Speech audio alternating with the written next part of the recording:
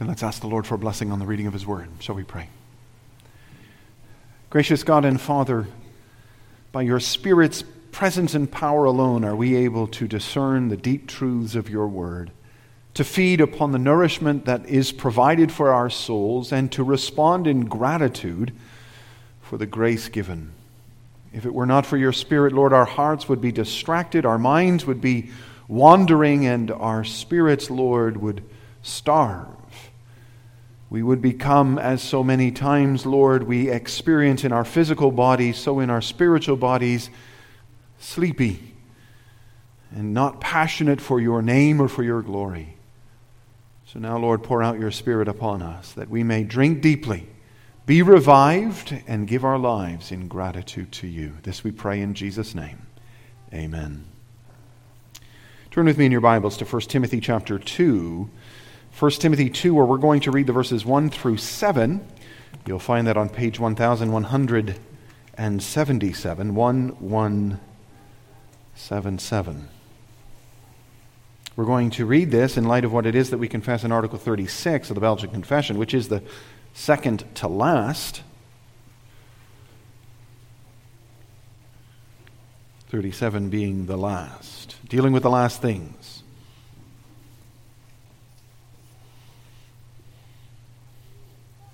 But first, 1 Timothy 2, we'll begin reading at verse 1 and we'll read to verse 7. Page 1177. Hear the word of God. First of all, then, I urge that supplications, prayers, intercessions, and thanksgivings be made for all people, for kings and all who are in high positions, that we may lead a peaceful and quiet life, godly and dignified in every way.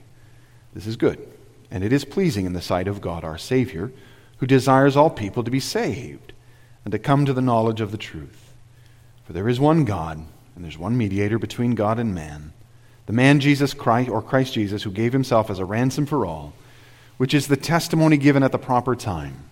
For this I was appointed a preacher and an apostle. I'm telling the truth, I'm not lying, a teacher of the Gentiles in faith and truth. That's for the reading of God's holy word. Then to Article 36.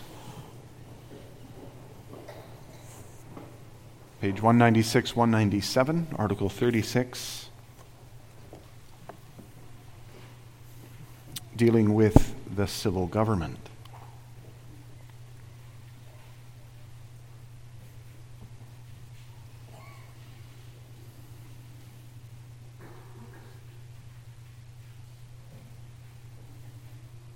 Here the church confesses this concerning the civil government. We believe that because of the depravity of the human race, our God has ordained kings, princes, and civil officers. He wants the world to be governed by laws and policies, so that human lawlessness may be restrained and that everything may be conducted in good order among human beings. For that purpose, he has placed the sword in the hands of the government to punish evil people and protect the good.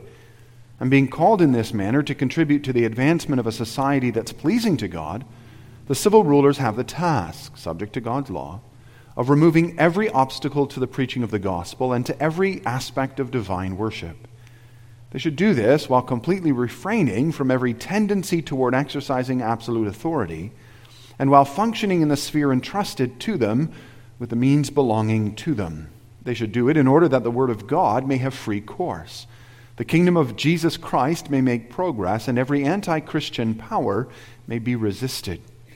Moreover, everyone, regardless of status, condition, or rank, must be subject to the government and pay taxes and hold its representatives in honor and respect, and obey them in all things that are not in conflict with God's word, praying for them that the Lord may be willing to lead them in all their ways, and that we may live a peaceful and quiet life in all piety and decency. And on this matter, we denounce the Anabaptists, other anarchists, and in general all those who want to reject the authorities and civil officers and to subvert justice by introducing common ownership of goods and corrupting the moral order that God has established among human beings. This the church does believe.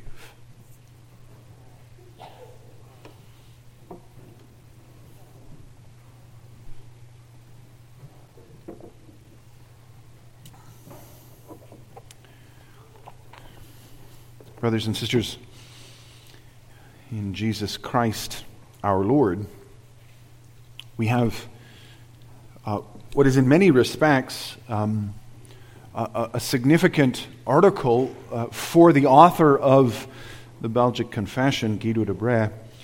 For you may recall in the history of Guido, or in the history of the Belgic Confession, Guido wrote this to Philip II in order to sway the perspective of the king who was coming with his army to oppress or to put to right, in his mind, the people and certainly the Protestant Christians of the lowlands of the Netherlands and Belgium. And Guido de Brès was seeking to demonstrate to Philip that these Protestant Christians were not the ones that were the problem, that they were indeed committed to living peaceable lives, but that they would refuse to bend on matters of theology, on things of the doctrine, on the faith that they believed, that they would respect and honor those in authority over them, but they respected the God who was over all as first priority. And so it's not surprising then that in his treatment of the faith that we confess, after having discussed various matters concerning the saving work of Jesus Christ and the sacraments, and before he goes on to talk about the doctrine of last things, we have this article relating to the civil government, something that's a little more common, a little more regular, something that's a little more earthly, we might say, but one that was of great significance in the days of Guido de Brès, and indeed is significant in any time of history. Government and rule are always matters of great importance and discussion and debate. Why they are to be, how they are to be, what is the right way for governments to rule, what is permissible under their authority, what is not. These sorts of questions have bothered the church, the church has had to wrestle with from its very earliest day, certainly in the context of the New Testament. In the Old Testament congregation, of course, the church and the kingdom of God were essentially one and the same thing. The king was not only king of the nation, but he was also king of the church. However, in the New Testament, things are, of course, very different because of the coming of Jesus Christ, as we will see in a moment. And so the church has now had to learn to relate to governments not defined by, not understanding the teaching of God's Word, not being motivated by service to Jesus Christ. And they've had to understand how to relate in such societies, in such situations, in a way that is uniquely Christian. Indeed, to interact with the government, to call the government to a genuinely Christian perspective in order that all men might live under the reign and rule of Jesus Christ.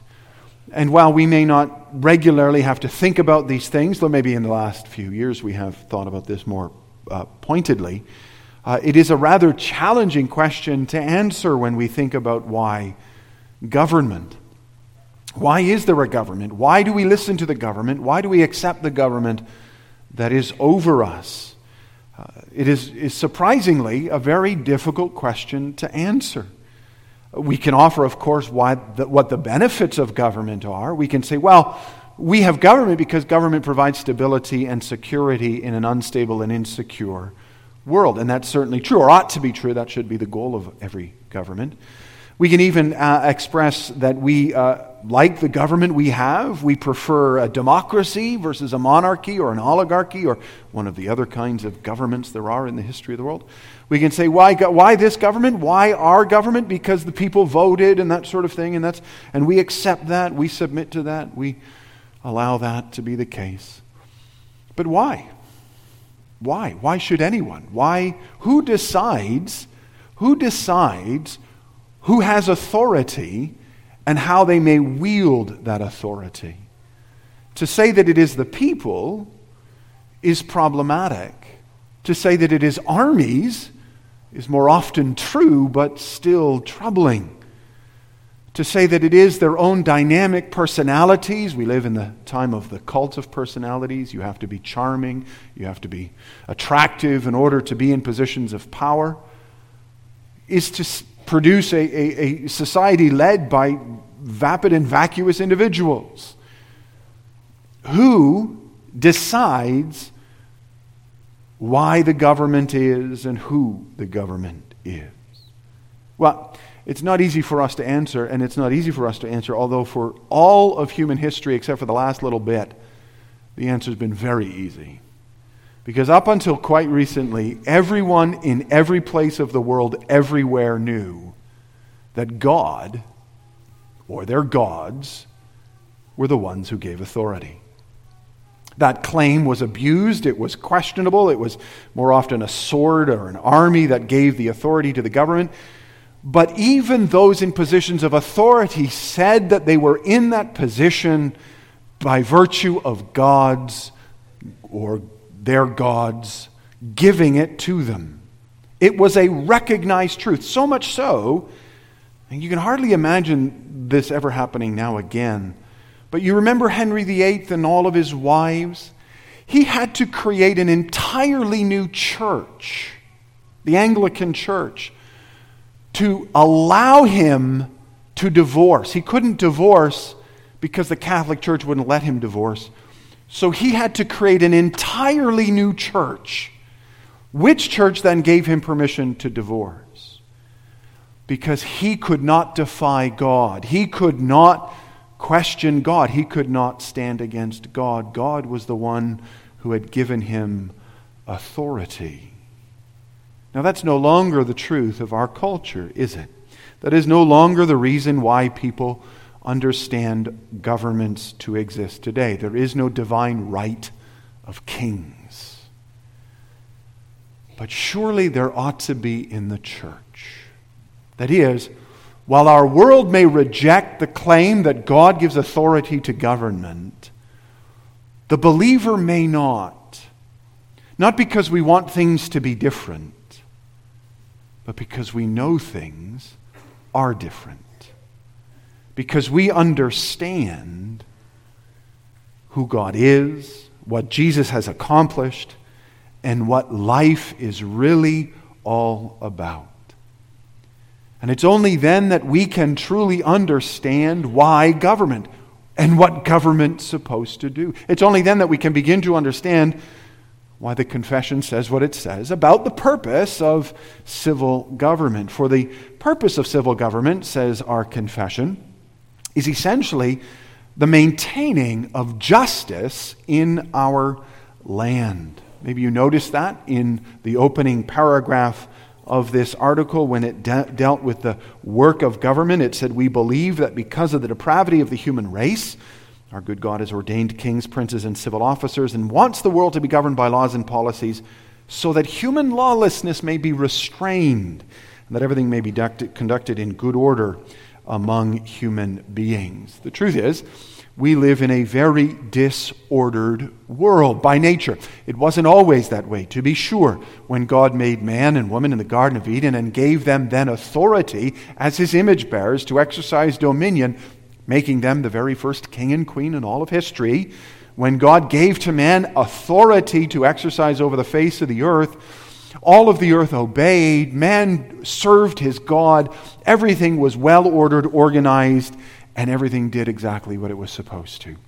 But then, of course, man rebelled. He chose to fight against God. He vacated his throne and chose instead to align himself with the serpent, with the devil, and to make war against God, his creator and sustainer in this world. And he therefore takes all of that authority that he's been given as an image bearer and he twists it.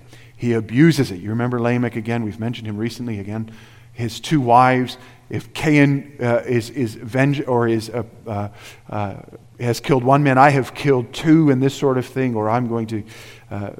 He was a proud, boastful, arrogant man who used authority to abuse, to misuse, to mistreat. And that's what happens, isn't it? That's why our society is dealing with the challenges of theft and of cruelty, of dishonesty and harm to others. We're actually hearing more and more about this, aren't we, in the news? Violent acts, people randomly assaulted for no good reason. And our society says, why, what's going on here? And we know the answer. We know the answer is deep within our own hearts, that it's because of human depravity. And because of that, if there is no restraint on us, if we are prevented from, or if we're not prevented rather, from doing bad things, then all of us would do some pretty some pretty bad things. If it weren't for mom and dad disciplining us, if it weren't for teachers or even police officers on the road, we would do some pretty bad things. Because into the disorder of fallen humanity, the dominion that God gave to his image bearer, he now gives in that sense, or through that image bearer, to governmental authority for the purpose of restraining lawlessness, for the purpose of maintaining order. Order is defined by laws and regulations. Order is enforced by a sword, which is literally a sword. That is, it is the physical punishment of government, the government's use of force to prevent evil people from continuing, to punish evil people for their acts, and protecting also by force good people, those that are honest, those that are innocent. Thus, not only are governments to enact laws and rules and regulations, but they are to have armies, police officers, bylaw officers, and health inspectors, and so on and so forth. All of these civil officers, all of these positions, all of these people work to maintain the order of our society. Left to ourselves, we would make life worse. Government must impose order on society. Now, that order is a limited order. We should note that as well. By nature, all of us take to ourselves more authority than we ought. Governments do the same. All governments everywhere tend towards despotism. They will always take more responsibility than God has given them.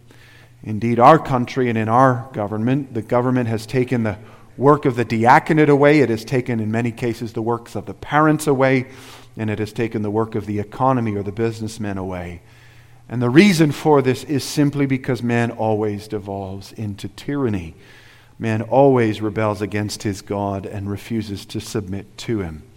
So God gives in his word a very limited focus to the work of government, for the specific purpose of God in justice is to be maintained. Now, that justice has a broad application without question. The government ought to ensure that diaconal ministries, that parental activities, that economical justice is maintained. It is possible for businessmen to be unjust. It is possible for parents to be abusive. It is possible for those that are in need not to receive the need that they are crying out for. The government ought to make sure that justice is maintained across the board. But it is not the government's to do. It is the church's to do. It is the parents' to do. It is the businessmen, the school to do. The government's is to ensure that justice exists. And notice that the government, in its limited authority, has not only limited authority in scope, but also in ability.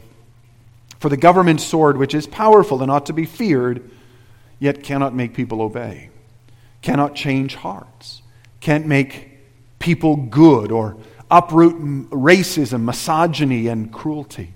Despite what our current governments believe. Our current governments believe they can do that. They think that they can enact laws, that they can force people to become better, that by their rules, sin will be defeated. But we know that that's not the case. We know that only justice can be enforced by governments, but hearts cannot be changed. Lives cannot be turned around. The wicked can be punished and the good can be protected, but they cannot be changed. Here is our confession, you understand, as Christians, and is he on the initial role and focus of government within society. And this is how we are to see, this is how we are to perceive the role of government within our lives. This is what God has given us government for, to ensure that we live within a just society. Indeed, isn't that term itself one familiar to us in Canada? Trudeau the Elder used to use it all the time, and Trudeau the Younger uses it as well. And we ought to be grateful that in both instances, and indeed so often in Canadian politics, the term just society is one that is valued, one that is promoted, one that is sought after. Even while we as Christians become very concerned about the direction that this just society is taking, because this just society seems to be imposing a justice upon us as believers that is contrary to the Word of God. And indeed, it's one thing to say that justice should be the focus of all government, the promotion and preservation of a well-ordered society where all citizens have opportunity to use their gifts and callings. But it is another thing to define that justice. What is justice? What is a crime? What is not a crime? What is illegal? What is not? How do we decide who should be punished? What punishments should be provided? And who should be protected? Here's a question that again proves to be more difficult to answer than you realize. And yet the truth is, any answer to this question other than one based on the Word of God is founded upon sinking sand. Now, to be sure, there is a common sense in which all men understand what justice is. There is, if you will, a natural law that we can appeal to in order to ground our laws, our rules, and justice on a foundation that is bigger than ourselves. But without the backing of God's Word, even this is a shifting foundation.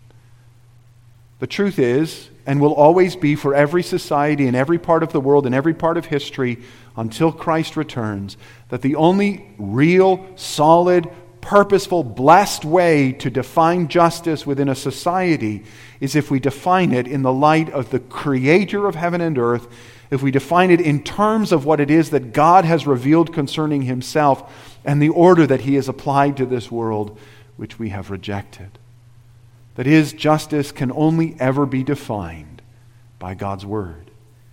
Now, we want to be careful and not assume a simplistic application of Scripture. We want to recognize that we don't live in Israel anymore, that Jesus has come. We want to understand that we can't just take passages out of the Old Testament and apply them in a New Testament context. But if you want to know what is wicked and what is good, if you want to know what is right and what is wrong, if you want to know what ought to be punished and how it ought to be punished, you will need a standard. You will need a measuring stick. You will need something to appeal to. And you will either appeal to something outside of yourself, to something bigger than yourself, something unmovable and persistent, or you will point to yourself. That is, either you will see that God's will, as revealed in His Word, is the only standard that is good, unmovable, and right.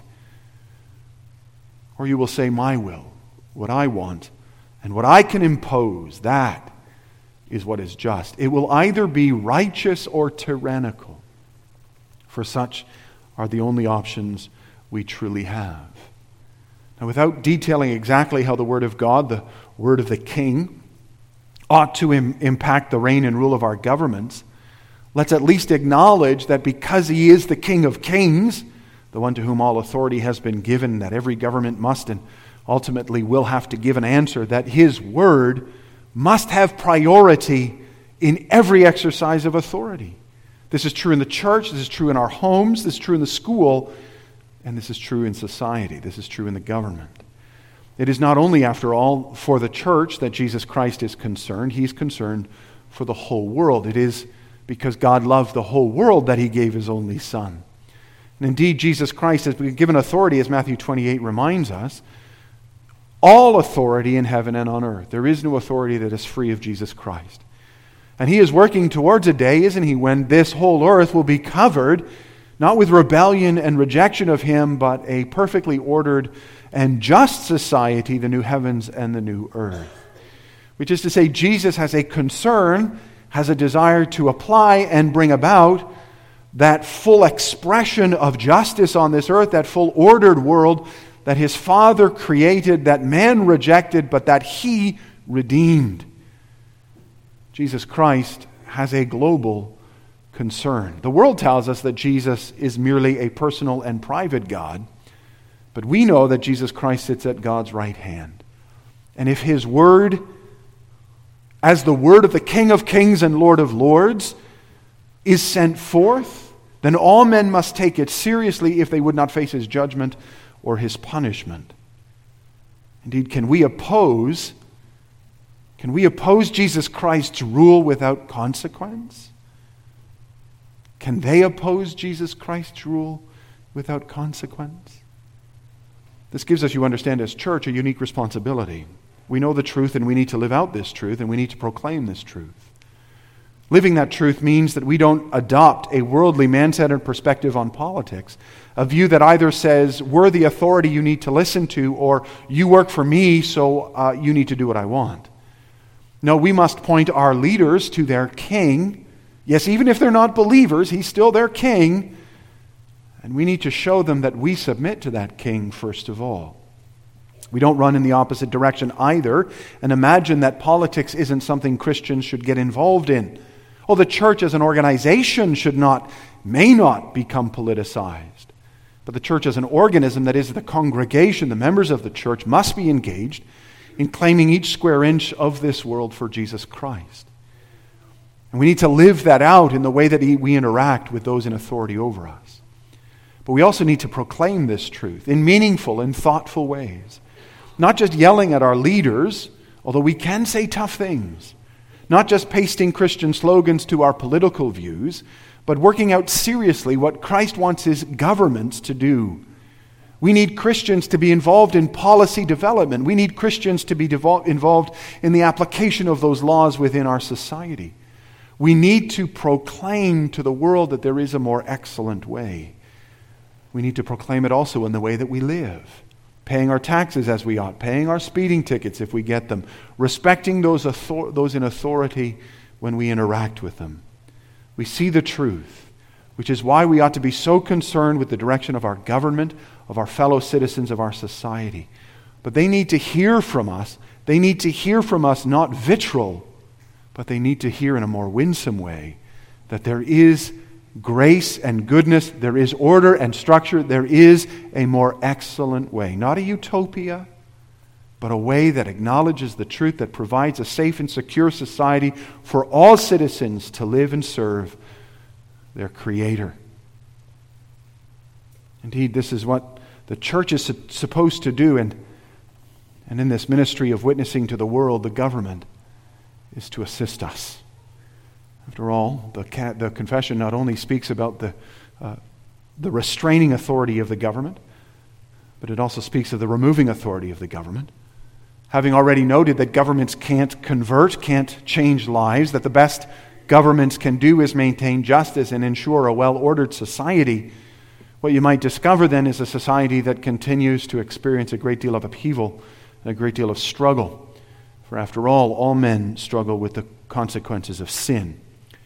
And maybe that's all we want from our government. Maybe we want our governments simply to leave us alone. Just look, punish anybody that comes against me. Anybody steals from me, anybody threatens me, put them in jail. But otherwise, stay off my property, stay off my land. Don't tell me what to do.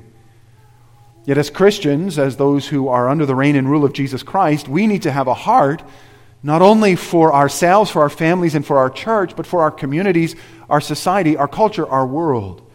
We need to have a heart for our fellow citizens who are like sheep without a shepherd. Yet the government cannot minister to them, may not minister to them. How can the government impact the reality of lost sinners when that is the calling of the church and the ministry of the gospel to do?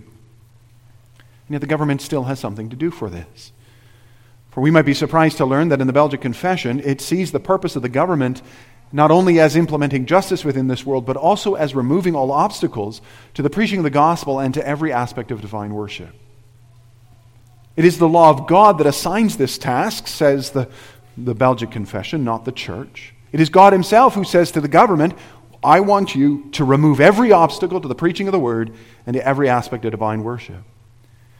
And it's also worth noting that it's not for the church to do whatever it wants, but rather that this removing of the obstacles and this removing of every obstacles to divine worship is to ensure that the church does what the church does best, which is proclaim the gospel to a dying world. The government is to remove any hindrance to those things. It is to ensure, it's to go before the preachers of the gospel saying, get off the street, get off the roads, get out of the way, and hear what is being said. The purpose of this is not the advancement of the church, but it's for the free course of the Word of God and the progression of the kingdom of Christ, for the resistance of every anti-Christian power.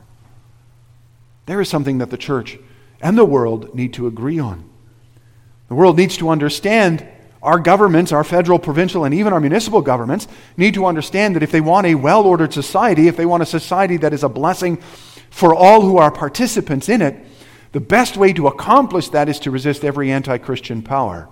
is to allow Jesus Christ's reign and rule to define and describe us, and for the Word of God to give comfort to the hearts and souls of every member. But it's not only the government that needs to remember that, so does the church.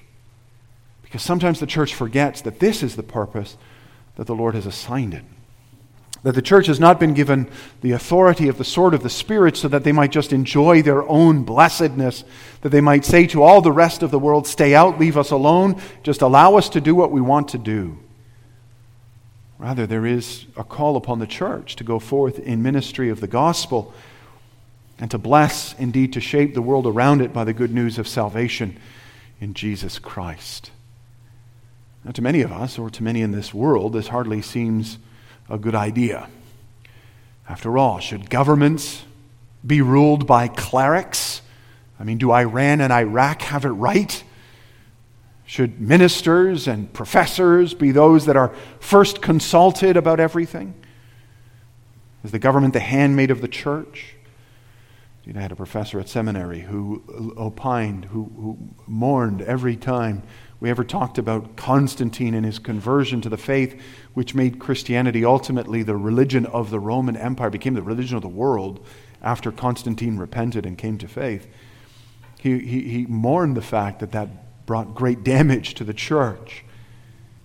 And it did in many respects. It did because the church no longer had to fight. The church no longer had to stand firm. The church no longer had to sacrifice for her faith. Suddenly, all impediments in that sense to growing in the grace and knowledge of Jesus Christ were removed. But what else was possible was the gospel was able to go forth in great power.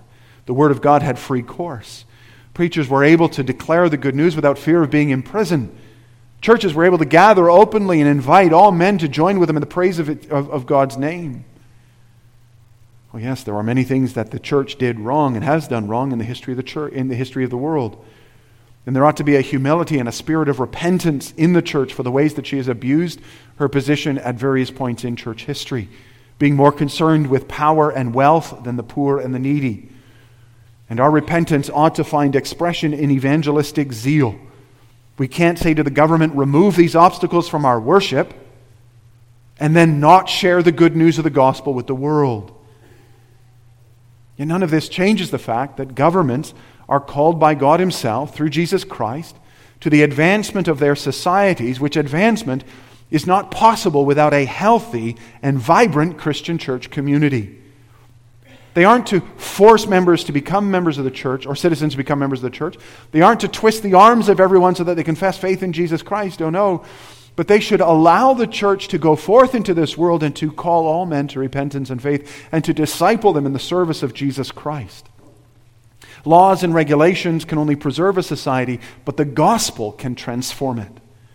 In the same way that governments do well to leave the medical community alone so it can do its work, not interfering with pointless and redundant requirements, desiring only that doctors and nurses bring healing and blessing into the lives of their patients, so too the government should recognize that God has given His gospel as the cure to the souls of its citizens, and that they are richly blessed when they are brought to experience the ministry of the church in their lives. Not only in the proclamation of the gospel, but in those things that the church historically has done, starting orphanages, starting hospitals, starting all of these kind diaconal ministries to be a blessing to others, soup kitchens and the like. So that the best thing the governments of our country can do is remove all obstacles to the gospel. Not promote it, not get involved in it. That's not their job. We see what happens when governments get involved in things. It is rather to ensure that everything gets out of the way, so that they might implement works, or laws rather, that protect and preserve the gospel as it goes forth. That they might implement laws that restrict activity on Sundays, so that people, though they may not go to church, have opportunity to go to church. That they implement rules and regulations for churches that allow them to thrive and to advance within this culture. Now, understandably, here is a radical perspective on what's important in life.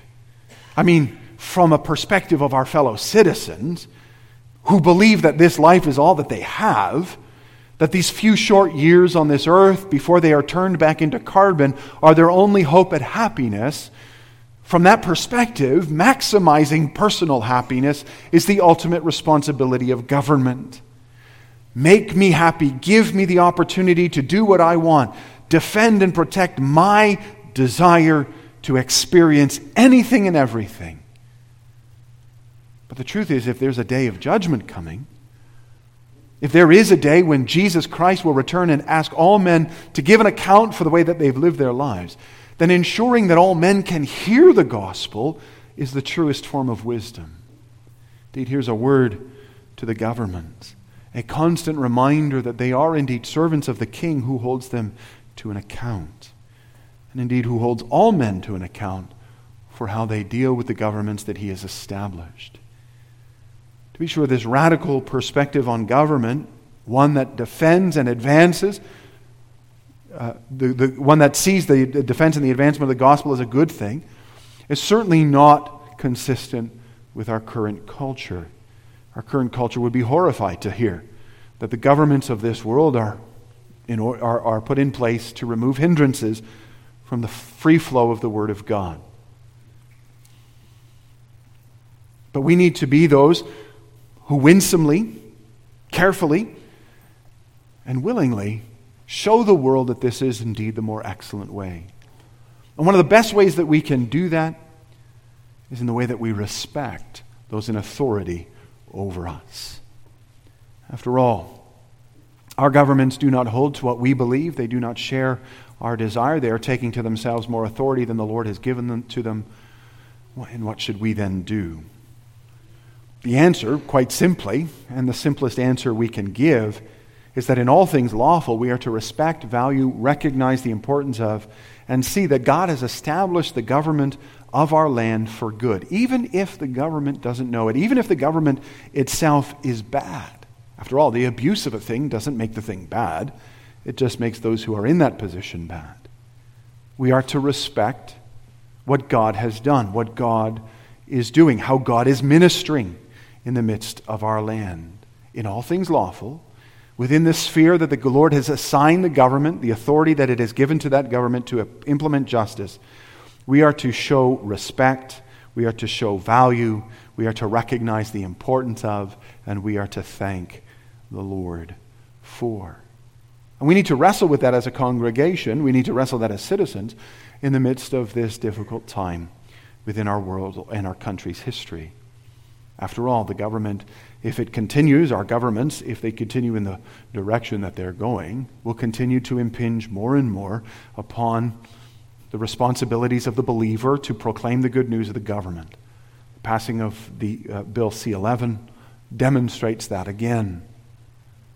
How soon will that bill be used to limit the ability of the church to proclaim the good news of the gospel to the world? And what should we do? How do we interact then? Well, in those instances, we do exactly what Daniel did. You remember Daniel, told that he wasn't allowed to worship, told that he wasn't allowed to pray, told that he couldn't honor God. What did he do? He went and he honored God. He went back into his room, opened the windows for everybody to see, bowed before the Lord, and accepted the punishment with respect and dignity, trusting that the Lord would protect him even as he did. And yet he did it with dignity. He did it with respect. He did it in a way that didn't say, I'm going to overthrow you, Nebuchadnezzar. I'm going to lead a revolution against you. He didn't say, I don't recognize you as my king, Nebuchadnezzar. No, he says, I recognize you, Nebuchadnezzar, but I recognize God too. And God will hold you accountable for your choices, even as he holds me accountable for mine. And so he showed both respect to God and to man. We are to do the same thing. We are to pay our taxes, for example. Not more than you have to. That's certainly not the requirement of citizens at all. But you are to pay and provide the funds needed to do the work of government, recognizing that what they do with it, they will have to answer for. We are to hold its representatives in honor and respect. It seems to me that in this respect we have failed a lot during the past few years. You think of some of the flags that have been waved, also by Christians. You think about some of the angry phone messages that our MPPs and MPs have had to endure. You think of the embarrassing treatment of those in positions of authority by even fellow believers. It ought to make us ashamed for the way that people have dealt with those in office over them. We are to value them. We are to respect them. We are to show them honor. And we are to pray for them. We are to pray for them so that they might know that Jesus Christ is King. Pray for them that they might repent and believe. And we are to obey them. We are to obey them in all things that are not in conflict with God's word. We can have discussions about where that line is found. There are legitimately times when we can say to the government, no. There are times when we expect in our schools, in our businesses, in our homes, that to be the case. There shouldn't be a reason why we can't say that within our society, where we can't say to the government, you have overstepped too far, and now we will not listen to you, for you are in conflict with God's word. Anytime we are faced with the choice of either serving Christ or serving our government, the answer should always be Christ, every time. Yet the orientation of every believer must be to show to the government that they desire to do what's required, maintaining that Christ is sovereign in their hearts and lives too. Where a conflict comes, we are to show that the government indeed has nothing to fear from us, but only from Jesus Christ. In both submitting and standing firm, by both saying, on this we will not bend, but on this you are responsible and we will obey, we manage to demonstrate to our government what so many in our society can't do. So many in our society have become polarized. It's red versus blue and that sort of thing. After the next election, even after the last election, people say, well, that's not my prime minister. That's not my premier. And after the next election, it'll be the same thing. Well, that's not the one. I don't acknowledge this. And the way society begins to talk and discuss and debate politics, it's terrible. It's pointless, it's empty, it's vacuous, it's vain. And as Christians, we can bring into that emptiness a purposefulness, a gentleness, a persistence, a reminder that there are truths that are yes and no, that there is truth and the lie. We as Christians can be a source of light and blessing to our society by both our submitting to government and our refusing to acknowledge the abuse of government's authority. When we submit and stand firm, we acknowledge that Jesus Christ is King. That's what Guido de Brès understood. That's what Guido de Brès lived. He said to Philip II, on this we will give our backs to whips, our tongues to knives. We will not bend on this. And Guido de Brès was called to give his life as a martyr for the cause. But he also said to Philip, you have nothing to fear from us. As your citizens in this country, we are willing to serve you as the God-ordained authority. In fact, Guido had a friend, a fellow by the name of Philip from Marnix. Some of you may know who that is. He wrote the Dutch national anthem. The Dutch national anthem has a rather intriguing line buried in its first stanza that I think most Dutch people sing without ever realizing what it means. Because in that first stanza of the Dutch national anthem, Philip taught his people to say, the King of Spain, who by the way was Philip II, the King of Spain I have always honored. Now why would Dutch people say that they've always honored the King of Spain? Because Philip understood who God was. Because Philip understood what Guido de Brès understood, that he was to serve under the reign and rule of Jesus Christ. And though the nation became an independent country, it retains that reminder that we are to submit to those in authority over us. That we are to acknowledge Jesus Christ as King. That we are to acknowledge Him as King in the way that we witness to the world. That we are to acknowledge Jesus Christ as King in the way that we call our leaders to a biblical, Christ-directed rule and reign in our country. We have much to do as Christians that can be for good. We need to lift our voices in service to the Lord. Let's ask Him to give us grace to do that in prayer.